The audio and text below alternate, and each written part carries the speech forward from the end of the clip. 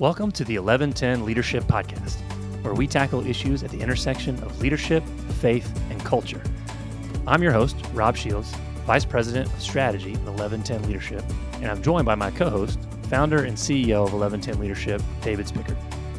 Proverbs 1110 lays out a bold and countercultural vision. When the righteous prosper, the city rejoices. We're here to ask, what does it look like practically to be this type of leader? Leaders willing to invest everything they have so that everyone around them can thrive. Join us on the journey as we lean in, listen, and learn how to become Proverbs 11:10 kind of leaders. The kind of leaders that make our cities rejoice. David. Hey, Rob. How are we doing, my friend? We're good. Yeah, still good. Still good. Yes. 2024 still treating you well. Yes. Good start to the year. Haven't burned through all your New Year's resolutions quite yet. No, I'm not a New Year's resolution person. You can't fail them if you never set them. That's right.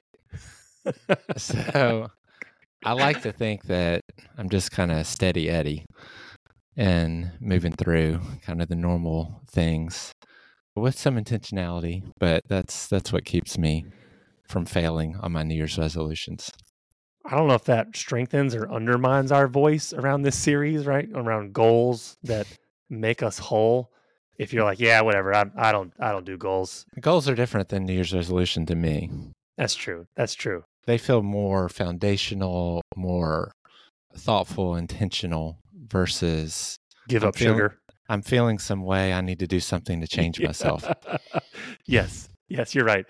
Well, I'm excited to continue this series with you. And for those of us who might be joining new, we're on our third episode of this series, Goals That Make You Whole, which is really meant to lay a foundation for your year, your leadership, your business, and your life. And so we spent the first couple episodes talking about the importance of knowing our why as companies, but then really understanding that to know our why, the purpose of an organization, you really have to spend that time wrestling with your personal purpose and a sense of meaning that really transcends work itself. And so would encourage our listeners, if they're just joining us, to go back and start from the beginning of this series, because we're going to go into what it looks like to set company goals today and spend the next couple episodes on that theme before going back to this idea of personal goals in various aspects, health, money, leadership, etc. So excited to continue this journey. We're going to take our time. We talk about being slow and deep, right, David? We're not going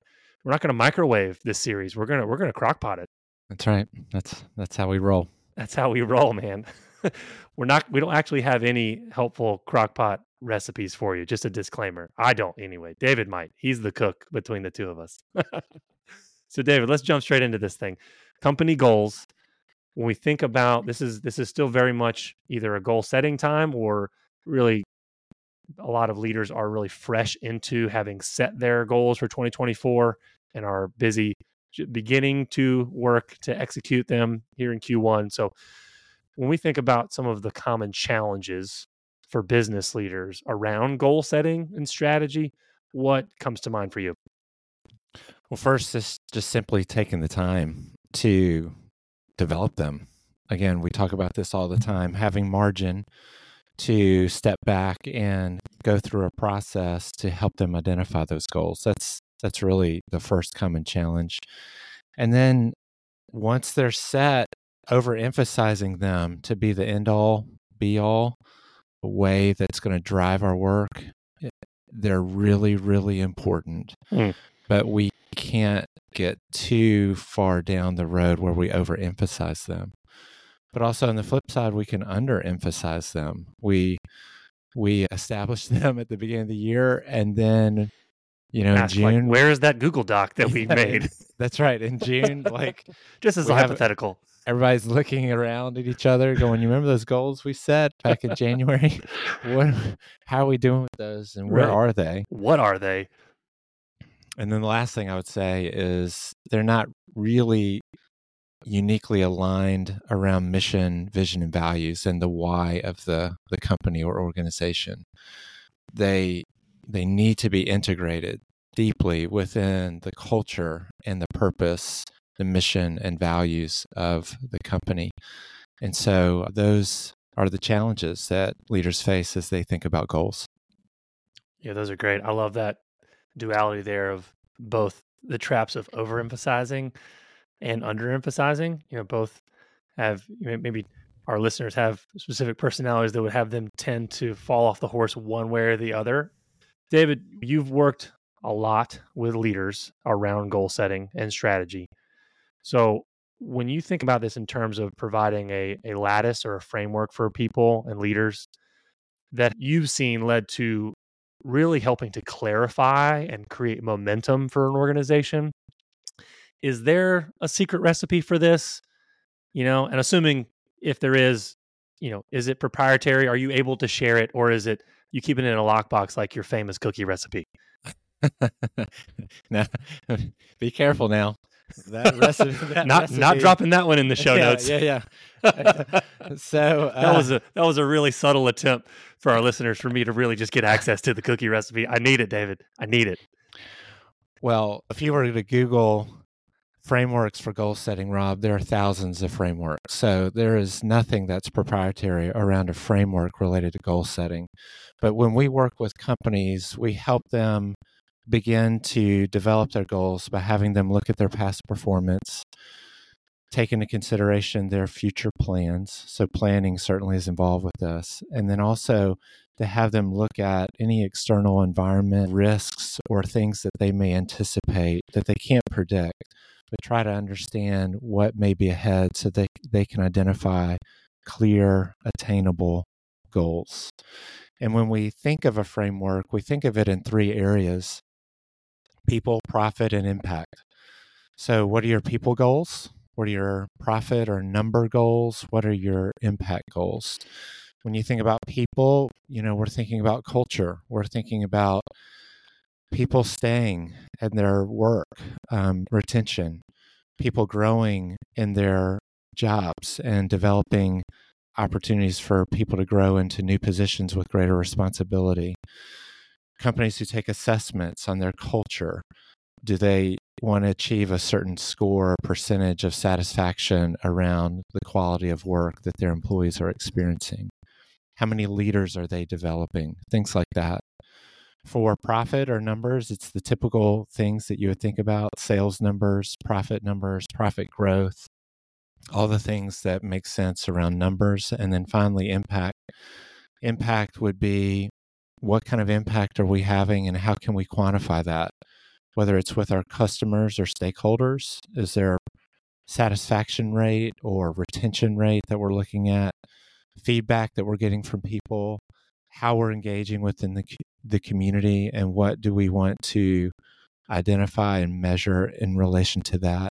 Even stories and testimonies that we might get from those who interact with us, and how that might even be a goal that we want to obtain and pursue.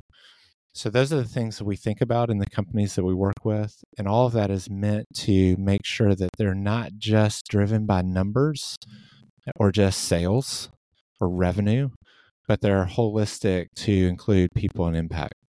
Yeah, I was going to ask that as a follow-up question.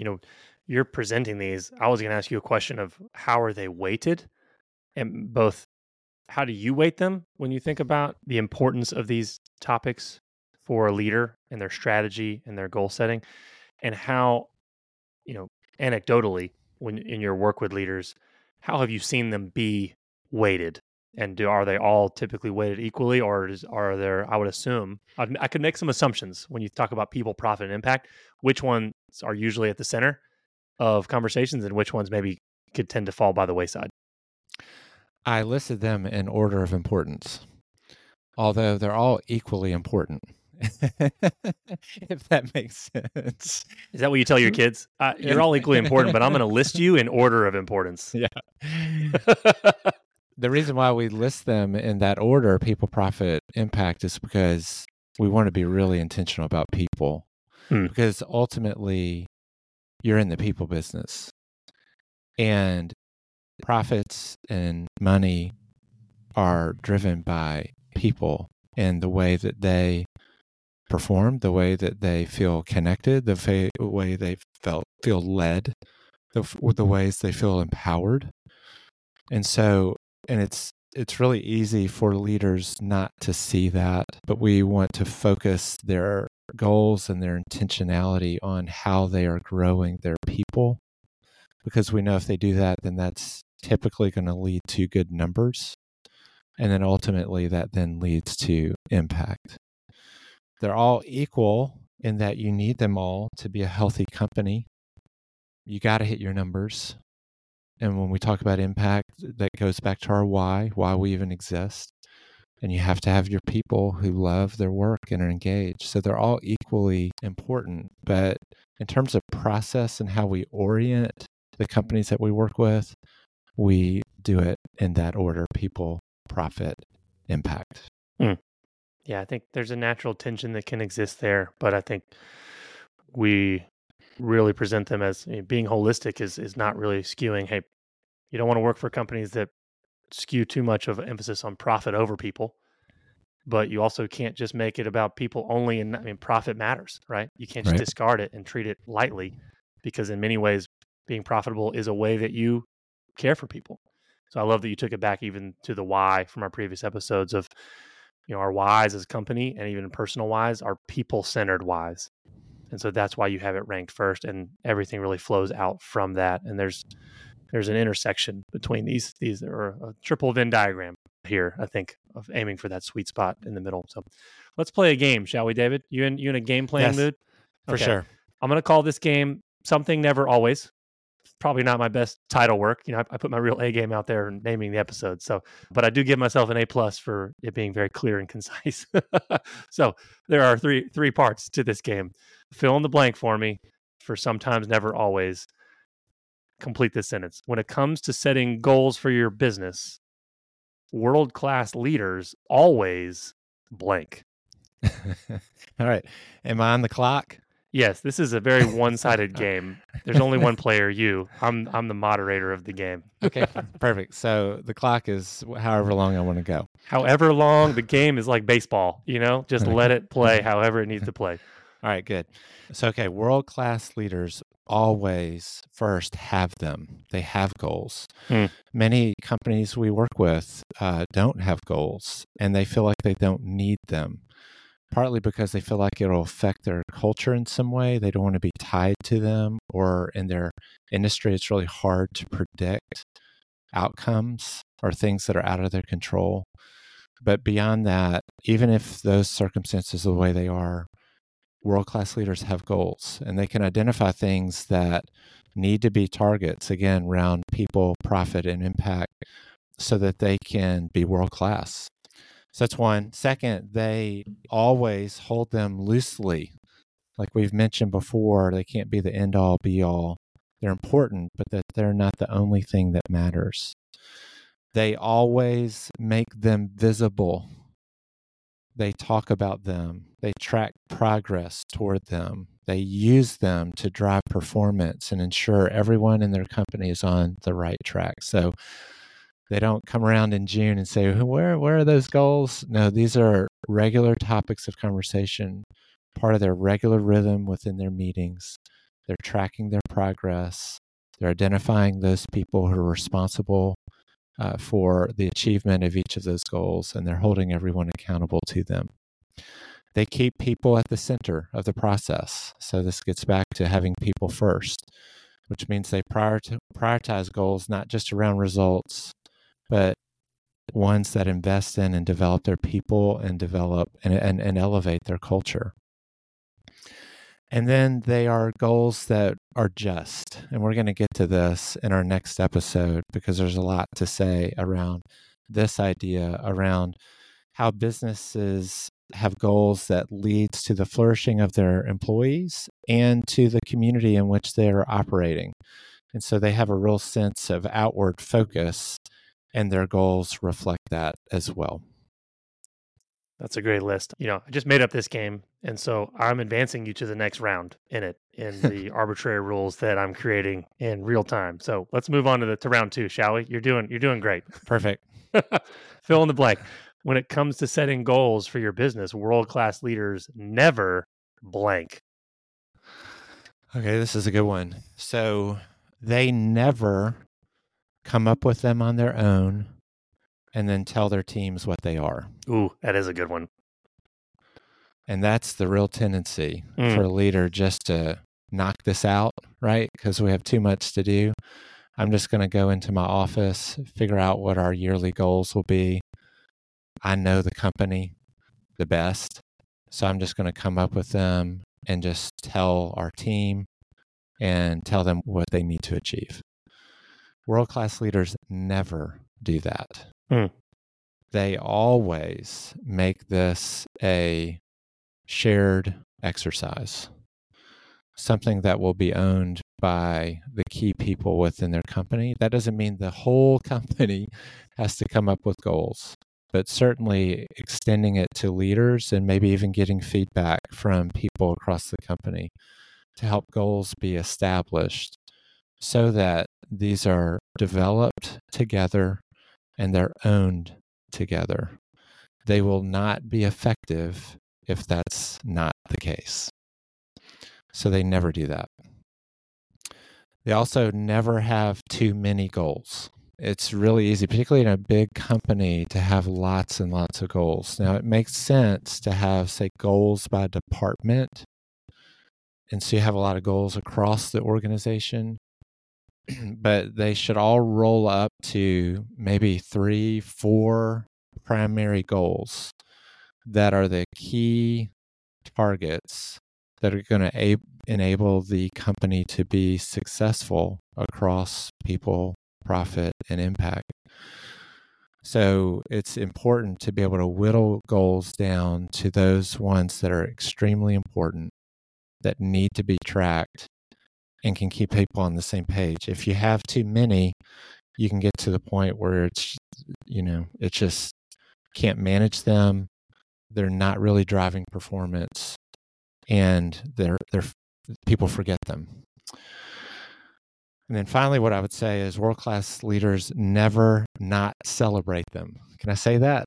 That's a double negative. I think so. I think we're starting to blur the lines here, but yes, I'll allow it. Okay. Never not celebrate them when they or their team members achieve them. World-class leaders, this goes back in the always category, always celebrate the achievement of their goals. I can't tell you how important this is, and how, if I were to guess of all the companies that we work with, I would say probably 10% of them do this well. We are such a half glass empty culture that when we achieve a goal, we think about the next one that we need to achieve, versus stopping, ringing the bell, having a party, Hitting the gong. Yes, hitting Get the a gong. gong. Yeah. And celebrating the achievement of that goal. It's amazing what happens to company culture when there's a culture of celebration, because it not only affirms people and their achievements and empowers them, but it shows that the goal was important. Like, it was the very reason we set the goal was extremely important. And so if you just kind of bypass it and just say, oh, no big deal, then it takes the weight of the goal out of its importance. And so you want goals to be really vital to the organization and mean something. And that's why you want to celebrate their achievement. I like that. A couple of those points I'm reacting to here, of this idea of you never come up with them on your own, which is a callback to, one quality of a just leader of giving power away, right? Like, this is an opportunity to practice that quality and democratizing the process. Just because you can do it alone doesn't mean you should, and doesn't mean it's good for you or the company, but really is an opportunity to share power and share a sense of ownership.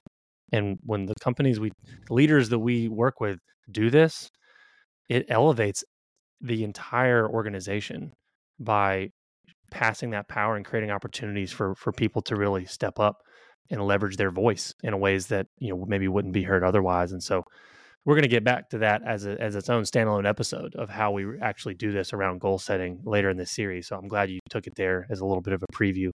And I think the only other reaction I have is, when you think about celebration, I would say be wary of just the macro celebration without the micro.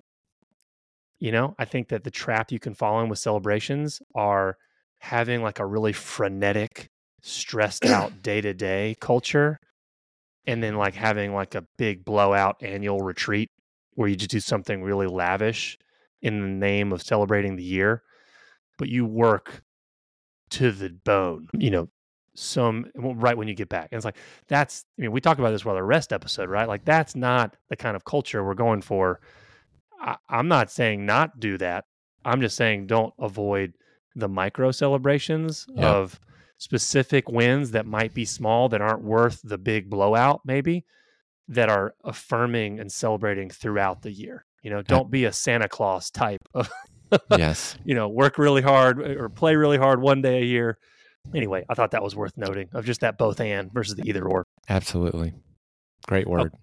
Okay. All right. So you started to fall off here on the rules. So I'm gonna be more strict on this last one. Okay. Are you kidding?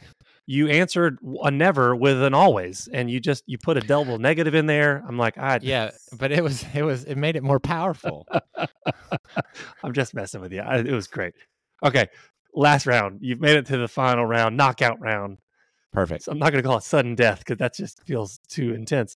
But fill in the blank here, David. When it comes to setting goals, world-class leaders sometimes blank. See, we always tell our listeners this is not a black and white. There's a lot of nuance and gray. So this whole session, this last round, is dedicated to the gray. So what do world-class leaders sometimes blank when it comes to setting goals? So never in my life have I gotten to the knockout round. Congratulations. So this is something for me to celebrate along the way. The bar is pretty low on our first ever game on the 1110 Leadership Podcast. All right, so world-class leaders sometimes change their goals. Depending on the circumstances. You don't want to be wishy-washy about your goals. You want them to stick. But there are times when it's appropriate and necessary to change them along the way. That's good. Either because we may have overlooked something when we developed them, the environment may have changed outside of our control, or people just feel overly burdened by them, and they're just not challenging enough. Either way. So again, all of the reason why we need to have them front and center, have them discussed, talked about, evaluated, etc. It's okay at times. It doesn't dilute their importance when they're changed, but you want to be careful that the right circumstances are such that it's appropriate for them to be changed. That's great. I love that. And I think it's really important when you think about this never and always, prompts, within the spirit of, hey, you got to be flexible on this, and don't feel like your goals are important, but they're not designed. They shouldn't crush you either. And just make sure you're being able to adapt along the way as necessary so that you're not crushed by them, and or your people aren't feeling crushed by them either. So, well, David, in the spirit of this episode and celebration, I feel like we should, if we were kind of a schwanky podcast, I'd have like a gong going off in confetti in production. But people are just gonna have to imagine the gong. Mm-hmm. It's a metaphorical gong that I'm hitting. Now you made it. You made it through the final speed round of our first inaugural game, which is great. So, bottom line for goal setting, what advice would you give to business leaders as they either make goals for 2024 or revisit them as they head into Q1 this year? My bottom line today is it's never too late to make goals. So we're sitting here in January already in 2024, and somebody might be listening going, oh man, we missed it. Yeah. We didn't make goals for the year. Well, no, it's not too late. It's never too late to make them. And I would encourage you to make them, to set aside the time, get the right people and team that are going to allow you to have this be a shared experience, have this be owned across the company, and walk through an exercise around setting your goals, people, profit, and impact goals. And so, of course, if you need assistance, we're happy to help. That's great. Well, I'm excited to continue on this series. We're going to keep pulling on this thread with our upcoming episodes. So appreciate you going on this journey with me, David. Thanks, Rob. All right. Till next time. To learn more about 1110 Leadership, visit our website at 1110leadership.com. That's the numerals 11, then spelled out TEN leadership.com. That's 11 TEN 1110leadership.com. There you'll find more resources to equip you on the journey of becoming an 1110 leader. You can also get connected to our growing leadership network. If you've enjoyed this episode, share it with a friend. To help others find us, you can also rate and review us on Apple Podcasts or wherever you listen to podcasts.